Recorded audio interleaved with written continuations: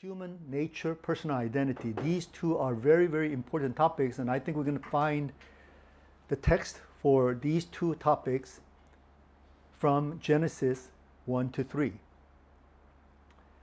So today I'm going to speak on the topic of Imago Dei, which is known as theological anthropology. We don't have any other anthropology as Christians, but theological anthropology that is based upon the biblical revelation of Imago Dei. And then I want to make a transition and share with you that we don't just finish with Imago Dei. We don't just end up restoring Imago Dei. There's an added factor. As a result of Jesus Christ having been incarnated, having died on the cross for us, having become our Lord and Master, and that is that we can talk about Imago Christi as well. And this is what theologians would call Christological anthropology. I want for us to study today the theme of Imago Dei, which you may be familiar with if you have taken some theological courses. Then you have definitely studied something about Imago Dei. That's the Latin term for image of God. And this is based upon the text we find in Genesis chapter 1, verses 26 to 28. Let's read this text together.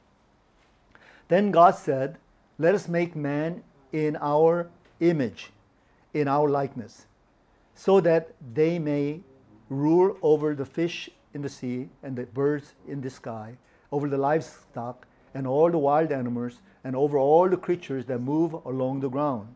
So God created mankind in His own image. In the image of God He created them. Male and female He created them. God blessed them and said to them, "Be fruitful and increase in number. Fill the earth and subdue it. Rule over the fish in the sea and the birds in the sky, and over every living creature that moves on the ground." Amen. The theologians, in order to define this concept of image of God or Imago Dei, they resort to either of these three views. And the most common view that throughout the church history people have embraced, and especially theologians have embraced, is that of what we call substantial or structural view. That is that we, bearing the image of God, we have something in common with God. Just like God, we are like so. And what are those areas that we are like God? And theologians have debated as to what are those elements. And I've given you a sort of a comprehensive list as to in what ways we can be like God, or we are like God. First is that of the intellectual abilities. We're very much like God. No animals could possibly match the intellectual ability of human beings. And I think this is pretty much proven, even though the evolutionists would like to think that the animals will eventually catch up with us.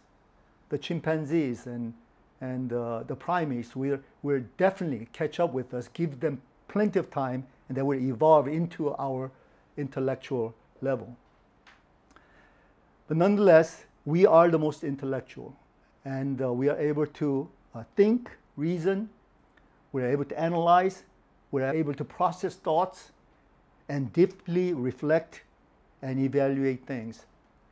But not only the intellectual abilities, we also have the affectional ability.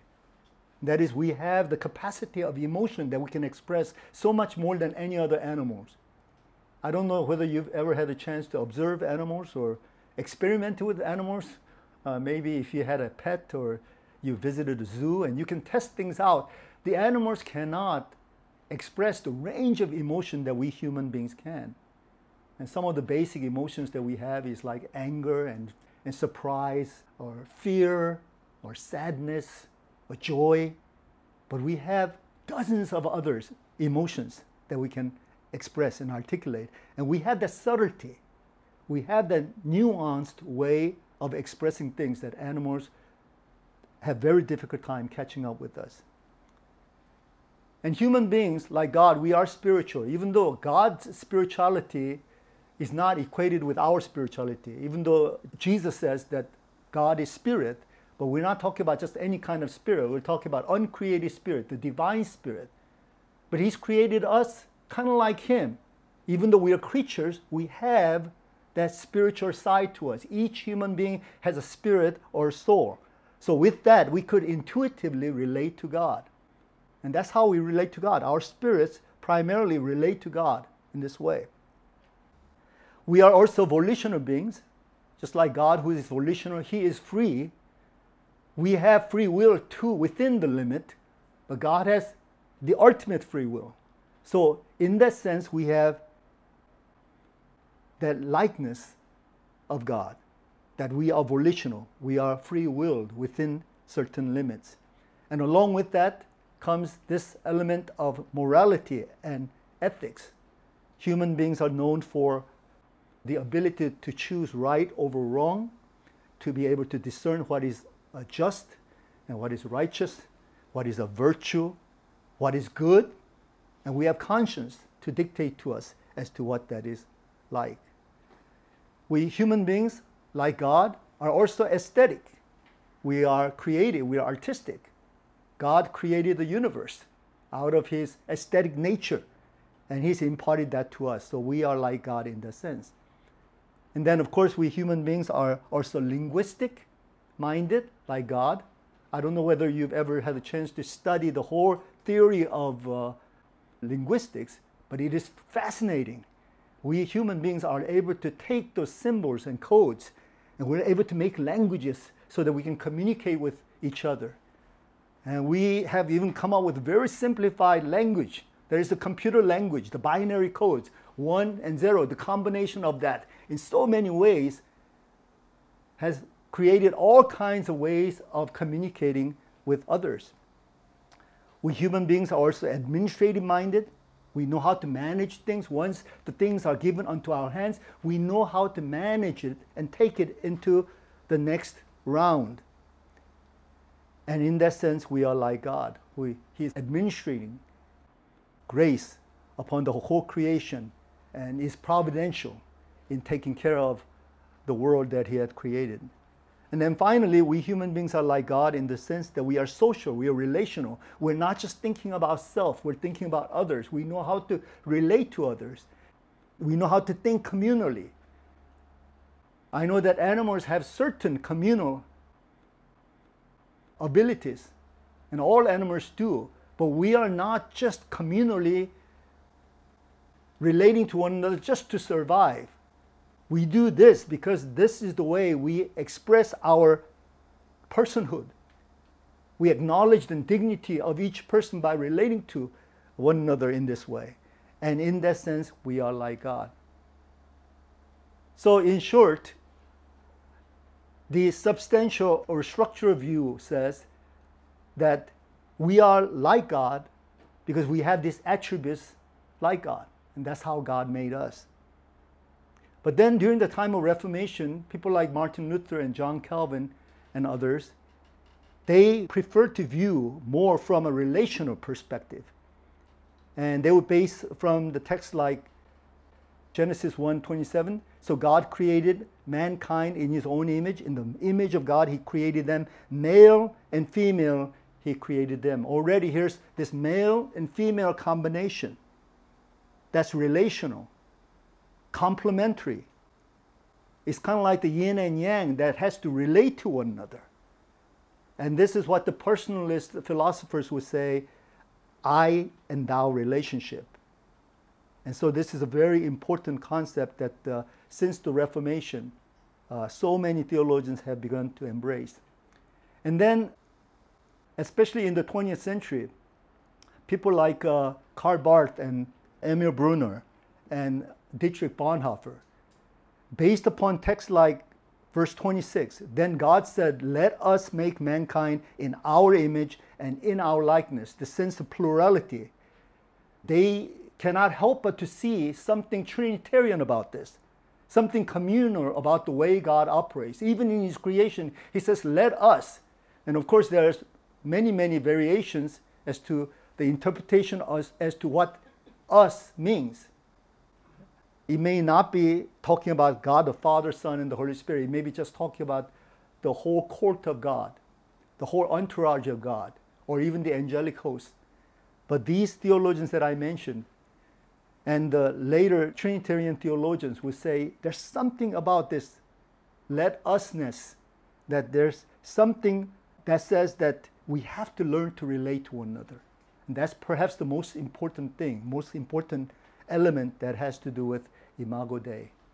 And John Calvin would go and say that relational view has to do with we being like the mirror reflection of God. So to speak, we're not God. We don't necessarily have to have his elements in us, but we do reflect him in a personal way, in a relational way.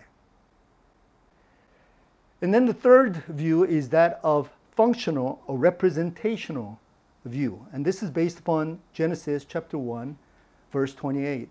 God blessed them and said to them, "Be fruitful and increase in number. Fill the earth and subdue it. Rule over the fish in the sea and the birds in the sky, and over every living creature that moves on the ground."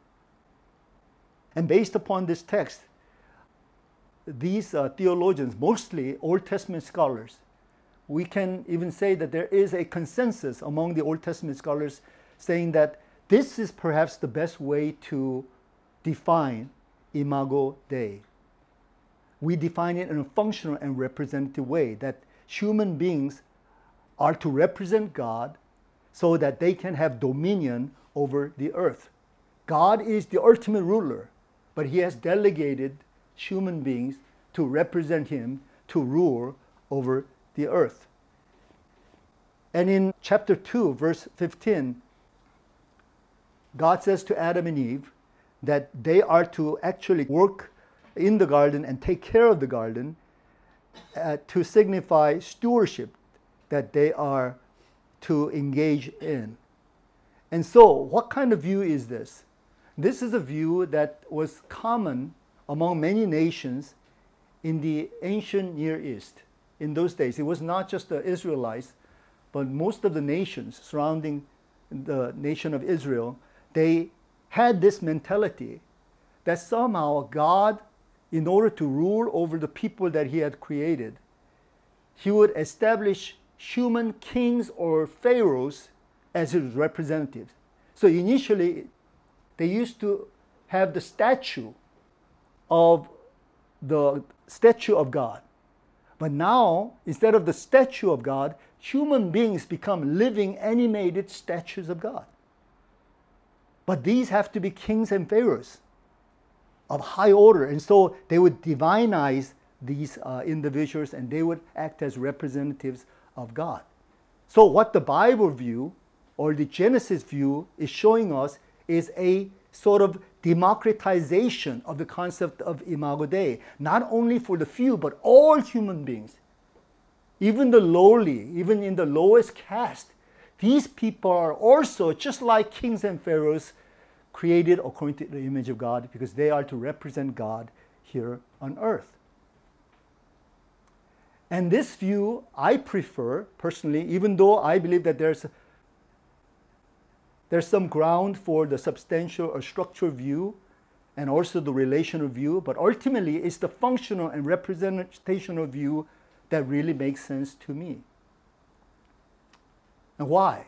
Because you might have noticed in the substantial and structural view, I mentioned all these attributes, all these abilities and capabilities, but there's something missing here. Something very important that's missing here, and if you miss that, then you're not defining human in a comprehensive way, and that is the bodily function. And no one dares to attribute our bodies to Imago Dei or to the likeness of God, because God doesn't have a body. So we have a dilemma. We can talk about all these inner attributes, but leave the body out of the picture. But if we look at things from a functional or representational view, then the body really makes sense, because without the body, we cannot represent God. You see, even in the ancient Near Eastern tradition, God was to be represented by a figurehead. a king or a pharaoh. Somebody has to represent God, a human divine figure. And now the biblical writers are saying that that figure is none other than all human beings. We have been created bodily so that we can represent God's own image. Now, if you're not sure about this, and if you want to do a little bit of research, go to Irenaeus, John Calvin, Herman Bavinck, and Gerhard von Rad, and other Old Testament scholars. They pretty much say that the body is very much part of the image of God. Not in a literal sense, but the body in a representational sense is very much part of the image of God. Gerhard von Rad, a very, very famous Old Testament scholar, says, one does well to separate as little as possible the bodily and spiritual. The whole man is created in the image of God. Another Old Testament scholar, David Klein, says, insofar as man is a body and a bodiless man is not man, the body is the image of God. Man is the flesh and blood image of the invisible God. So my conclusion is, based upon actually all three views, but climaxing with the third view, that is the functional and representational view of Imago Dei, that we human beings are the embodied agents of God. Bodily and motion-wise, our activities, our works, our efforts, these are representing God Himself. Can I hear an amen to that? Amen. That's an amazing, amazing revelation that's given to us from the Old Testament, from the very first book of the Old Testament. So we cannot say the Old Testament is archaic and Genesis is archaic. Genesis is such an upgraded book if we understand what Moses and the other writers who basically finalized the book of Genesis and the whole Pentateuch, the 5 books that Moses initiated the authorship of. I believe that it is a very much upgraded theology. But I want to move on now to talk about the concept of Imago Christi. And you're very familiar with this term. But most people are not very familiar with this term. Most pastors, most theologians probably are not very familiar with this term because this is a rare term. And you're not going to find much on this concept of Imago Christi. People talk about Imago Dei all the time, but Imago Christi is quite rare. And that's why I chose this as the name of our ministry and our church. And for the title of my book, which is pretty much finalized now, this is going to be my title. I don't care whether the publishers like it or not. You know, Imago Christi, I will not compromise this. And I would rather explain this, even though people may say, oh, what is this? Imago Christi, what does this mean? Why do I use the term Imago Christi?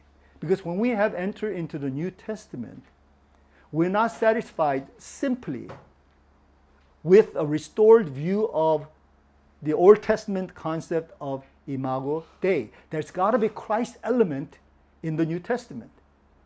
And this is exactly the term that gives us that element, Imago Christi. But this is not just my own finding. It's in the Bible. It's in the New Testament. First of all, did you know that in the New Testament, before we talk about us as being Imago Dei, the New Testament says Jesus Christ is the Imago Dei. I thought we were the Imago Dei. But the New Testament says Jesus is the Imago Dei. Let's look at some text. In Hebrews chapter 1, verse 3, the first portion of that, the Son is the radiance of God's glory and the exact representation of His being, sustaining all things by His powerful word. Exact representation. This is the concept of Imago Dei.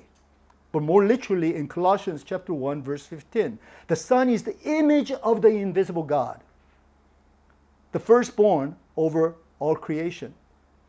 And in 2 Corinthians chapter 4, Verse 4, the God of this age has blinded the minds of unbelievers so that they cannot see the light of the gospel that displays the glory of Christ, who is the image of God.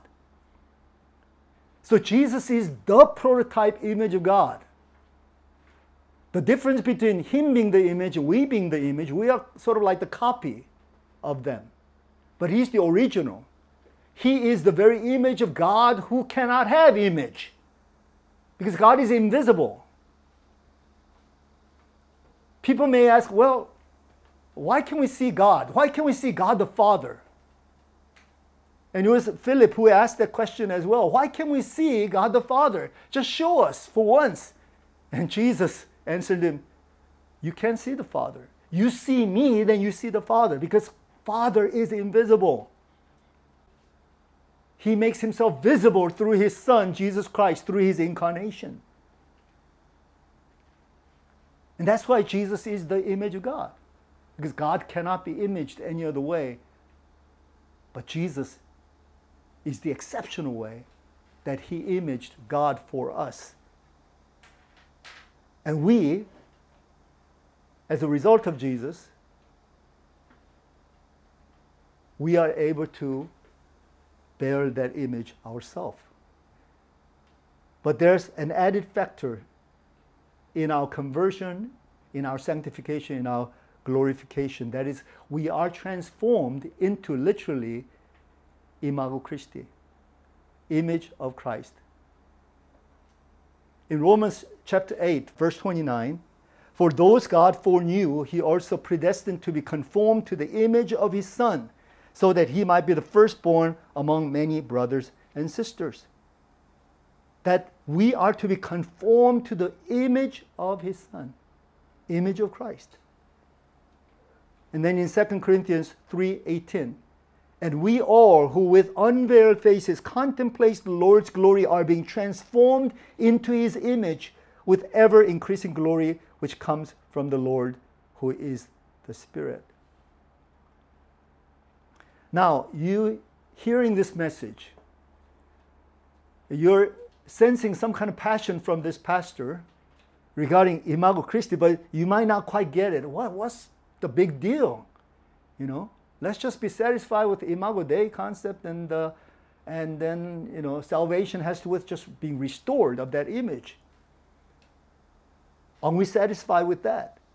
But did you know that the concept of imago Dei is not only popular among Christians, but people of other religions use this concept as well. The Jews and the Muslims and others have this kind of theology. And even New Agers, they love this concept, that they are bearing the image of God. Because they want to interpret that as being that they themselves have that divine nature. See? So they are all satisfied with the concept of imago Dei. So for us to just proclaim imago Dei is not sufficient. We have to go beyond that. We got to bring Christ into this. And how are you going to be able to distinguish what they're saying about image of God and what we mean by the image of God? Because for us, it is not just the image of God. It is through Christ now we are really learning what it means to be that image in the likeness of Christ. And that's why we use the term imago Christi. And I hope that you can meditate on this term because we bear the name as a fellowship. And for me personally, I've actually engraved that in my heart so that I will forever meditate on that Christ factor. Because I'm not satisfied just being an image. I want to be that image of Christ, in the likeness of Christ. That's my goal, that's my pursuit, and I hope that is for all of you. And I'm sure it is. Amen? Amen. So today I've talked about this concept of imago Dei and imago Christi as a way of explaining, very simply, a theological anthropology. And next week, I'm going to speak on our personal identity. What does it mean to really have this sense of identity as a Christian? And more specifically, what does it mean to have personal identity in Christ? And so I hope that you can benefit from that message as well. Let's pray. Heavenly Father, we thank you so much for our time together. What is given to us in the Word, in the Old Testament and in the New Testament, are pretty much well defined, and the theologians have really delved deeply into these concepts. And for us, I just pray that it would not just be a word game or just a theological jargon, but it is something serious that we would meditate on, that we not only bear the image of God, not only functioning as representative of God, but more literally to bear the image of Christ and to be agents of Jesus Christ himself. As Jesus himself did according to the Father's will, that we would imitate the way of Jesus and do things likewise. Father, I pray that you would give us this mind of reflection, this heart and passion to bring Jesus into our picture of things.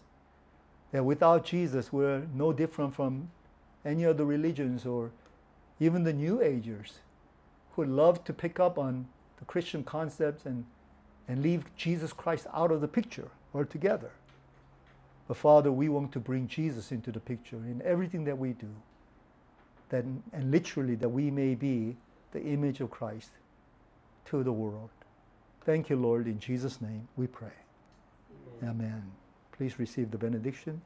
Now may the Lord bless you and keep you. May the Lord make his face to shine upon you and be gracious unto you. May the Lord turn his face towards you and radiate in all his glory, beauty, wisdom, and love. And may you go forth now and shine forth the image of God, but more, shine forth the image of Christ, because you are the image of Christ in this world. In the name of the Father, Son, and the Holy Spirit. Amen.